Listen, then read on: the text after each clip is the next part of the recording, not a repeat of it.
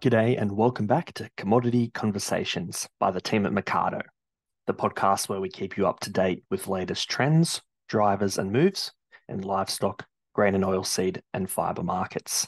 My name is Ethan Woolley. Thanks for listening to episode 242. Persistent rainfall on much of the east coast this autumn and winter has built the platform for another large lamb crop, so supply is well and truly on the rise.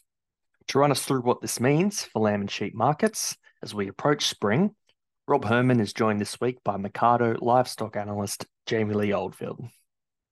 Many of our listeners will know Jamie-Lee from her weekly livestock analysis on Mecardo, and the lamb caper is close to her heart, as among many of her responsibilities, managing a commercial sheep and cattle property in Coolac, New South Wales is one of them.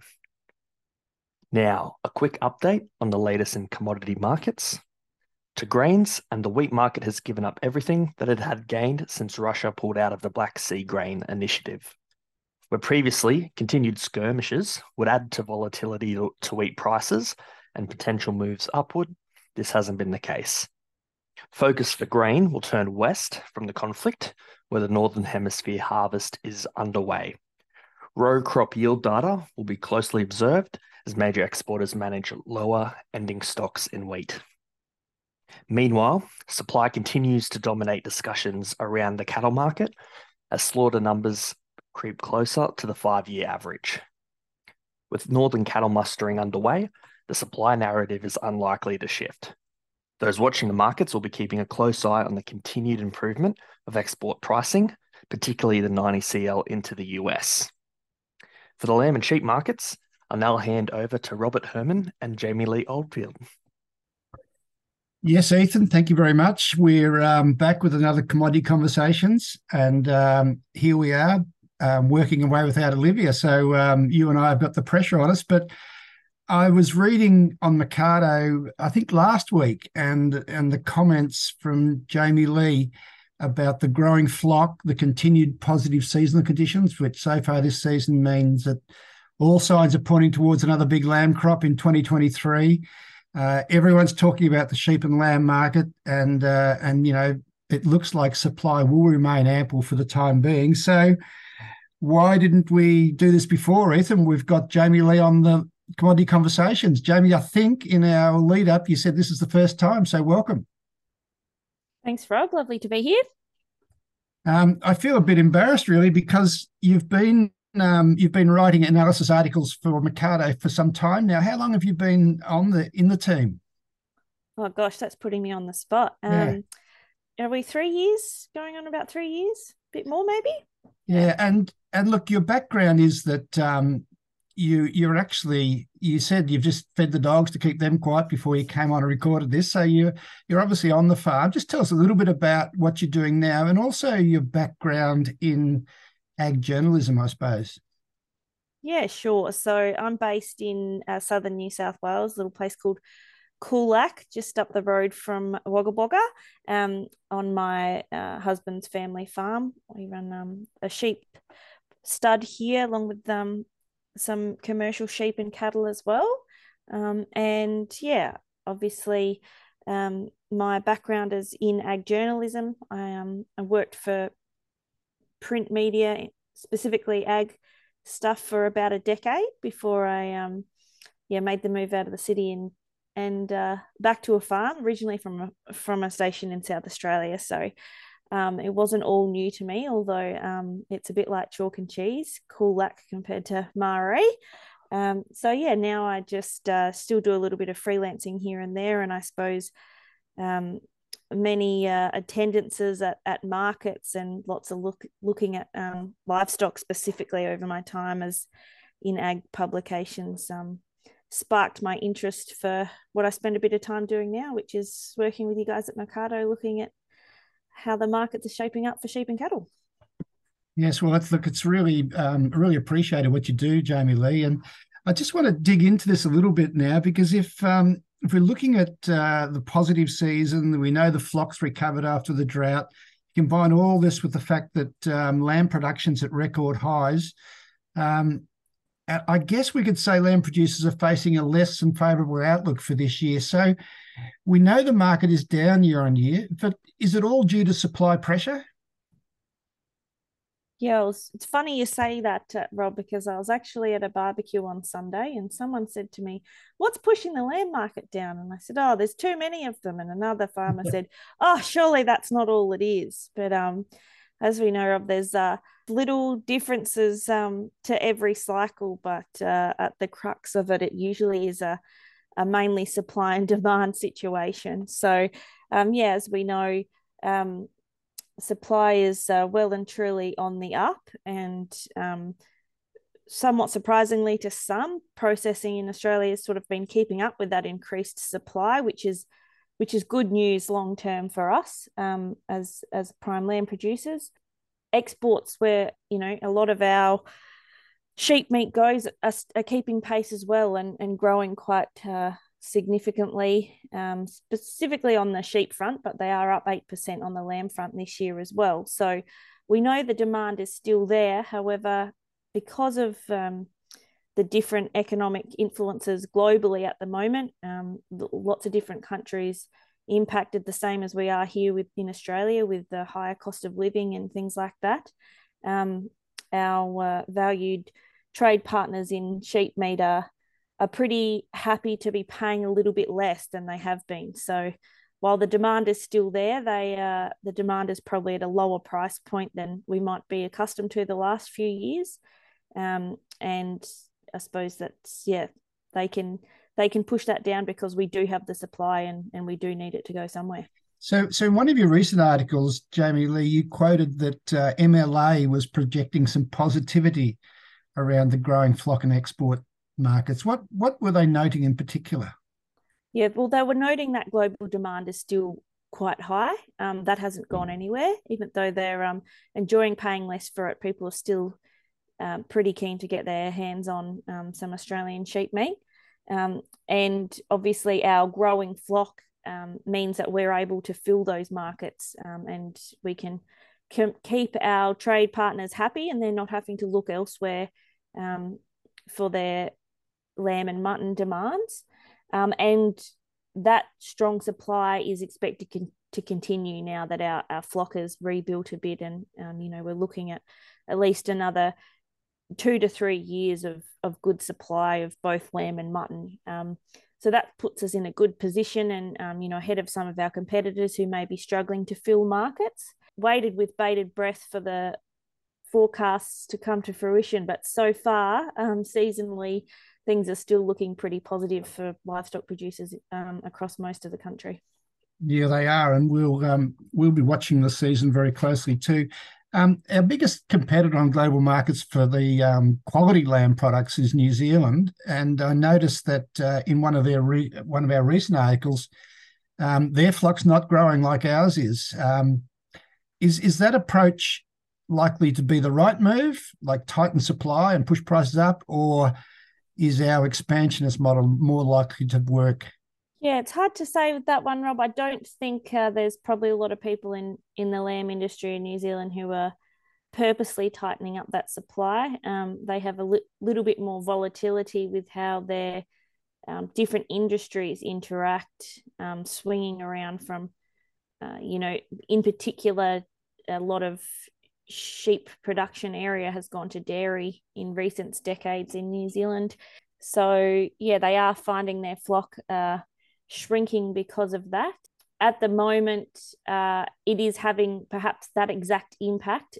Their exports and production are down year on year in contrast to ours, but they are finding some resilience in their pricing. And much like us, they're also, that's supported by the fact that they've got a strong, well, the opposite of strong, I suppose, actually, a lower dollar at the moment, which always helps with international trade. One of the interesting things I did note when I was having a look at the New Zealand flock at the moment, that it used to be about 10 sheep to every one person in New Zealand. So whilst their flock has just creeped down below Australia's per capita and for space, they still have a very high number of sheep. That is dropped down to about one person per 5 sheep lately. So it's about halved in the last couple of decades. In comparison, there's 3 sheep to every one Australian. so they reckon. So that's really interesting. Interesting way to look at things. Now, I know you spend a lot of your time, or some of your time, looking at mutton. There are big volumes going through at the moment. How does and we know that's it looks like in some parts of New South Wales we're even starting to see some sort of flock reduction based on seasonal outlooks and that. How does the current throughput compare to recent times? Sheep producers particularly probably really enjoyed what some say is the cream of the crop that they've been getting a little bit of lately, with that higher returns for their cull sheep.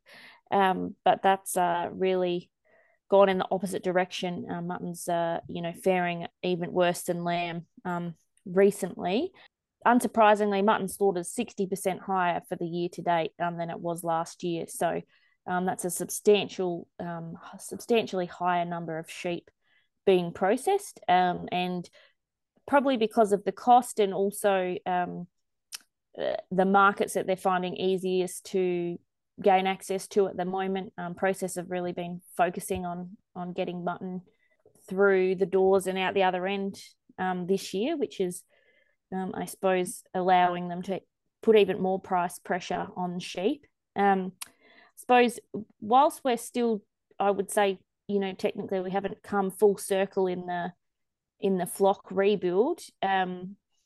There was an interesting stat in the latest AWI and MLA sheep producer intention survey, where when you crunch the numbers, there was about a 10% swing away from old ewe retention when it come to what producers were expecting to happen in their flock. And yeah, I think a lot to do, obviously, with pricing, but also with the seasonal forecast. There'd been quite a big change over the past 6 months on what sheep producers had expected to do for the coming season. And a lot of them, if they were downsizing or stopping a build up, it was getting rid of them older ewes.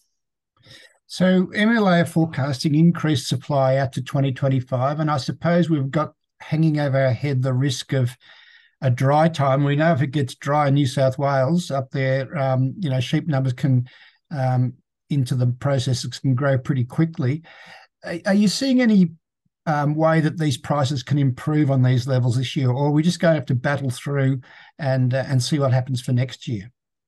Yeah, there's not that many indications, Rob, that there'll be much of a push upwards for the mutton price, I don't think. I think from a domestic front, sheep producers actually probably got into a bit more of a rhythm in terms of rebuilding on property with their flocks, because we did get to a point where mutton was record highs not that long ago, and it was just too expensive for people to, in their opinion, to buy in, and so they bred up instead. Now, obviously, once you sort of start doing that, it's easier to continue. So that, as well as higher flock numbers, that sort of change is potentially keeping restockers out of the market. There doesn't seem to be much restocking interest in sheep at all, and I can't see that really changing much into the spring at this point. Export wise, however, in terms of slaughter, we pretty much export all our mutton. I think about 2% stays in Australia. We've exported 50% more this year so far. And because it is at that generally cheaper price point, as global economics influences, perhaps tighten the spending belts in certain countries, including like the Middle East and China and parts of Asia, they could be more and more looking at our mutton rather than lamb. So there is a little glimpse of hope in that aspect. I'm not sure it'll have any impact in the short term this year, but it probably will hopefully keep that trade ticking over and stop too much downward pressure as that sheep supply seems to be going to continue. So I'm talking to Jamie-Lee Oldfield today, and Jamie's senior red meat analyst, I suppose we'd say, for Mecardo, and it's really great to have you on the podcast, Jamie-Lee. I'm hearing what you're saying, and I'm thinking that, once again, the farm fortunes are going to be determined by productivity and efficiencies on the farm. And you, as you said earlier, you're based at Coolac in New South Wales. So let's cover off the old farming questions. How's the season? What are you up to at the moment? And how many lambs have you got on the ground? Yeah, so seasonally looking really good here at Coolac. Had a pretty wet start to the winter, then it dried off for a little bit. We had 10 mils last week, which was just about spot on, although I was further up in the central west yesterday, and I know they missed out. So people are starting to look for rain. However, it has been wet enough that it's not going to take much for them to be, fairly comfortable going into spring. It might not be what we've got used to the last couple of years, but I think it'll be there won't be any disasters on our hands, touch wood. And you're dead right, Rob. We've just started lambing. As I said, we have a stud, so we've got AI sheep that have just started to lamb now. So we have a fair wing full in a 10-day period. I think we've probably got about 120 on the ground, and about double that still to go in the next few days. So yeah, we've been lucky, not too many frosts since lambing started a week ago. So no, it's all looking pretty positive here at Coolac for a big lamb crop, like I'm sure many will be ready to experience. And like you say, there's maybe not too much positivity for producers to think about market wise, but hopefully always things you can do on farm and in the office to try and make the margins work a bit better in your favour. Well, look, it's been terrific talking to you, Jamie-Lee. Thank you very much. I know you should know you're really appreciated for the analysis you provide to Mecardo, and it's a great partnership we have with you. So thanks very much for coming on, and we look forward to talking to you again soon in the future. Thanks so much, Rob. Speak soon. Appreciate it.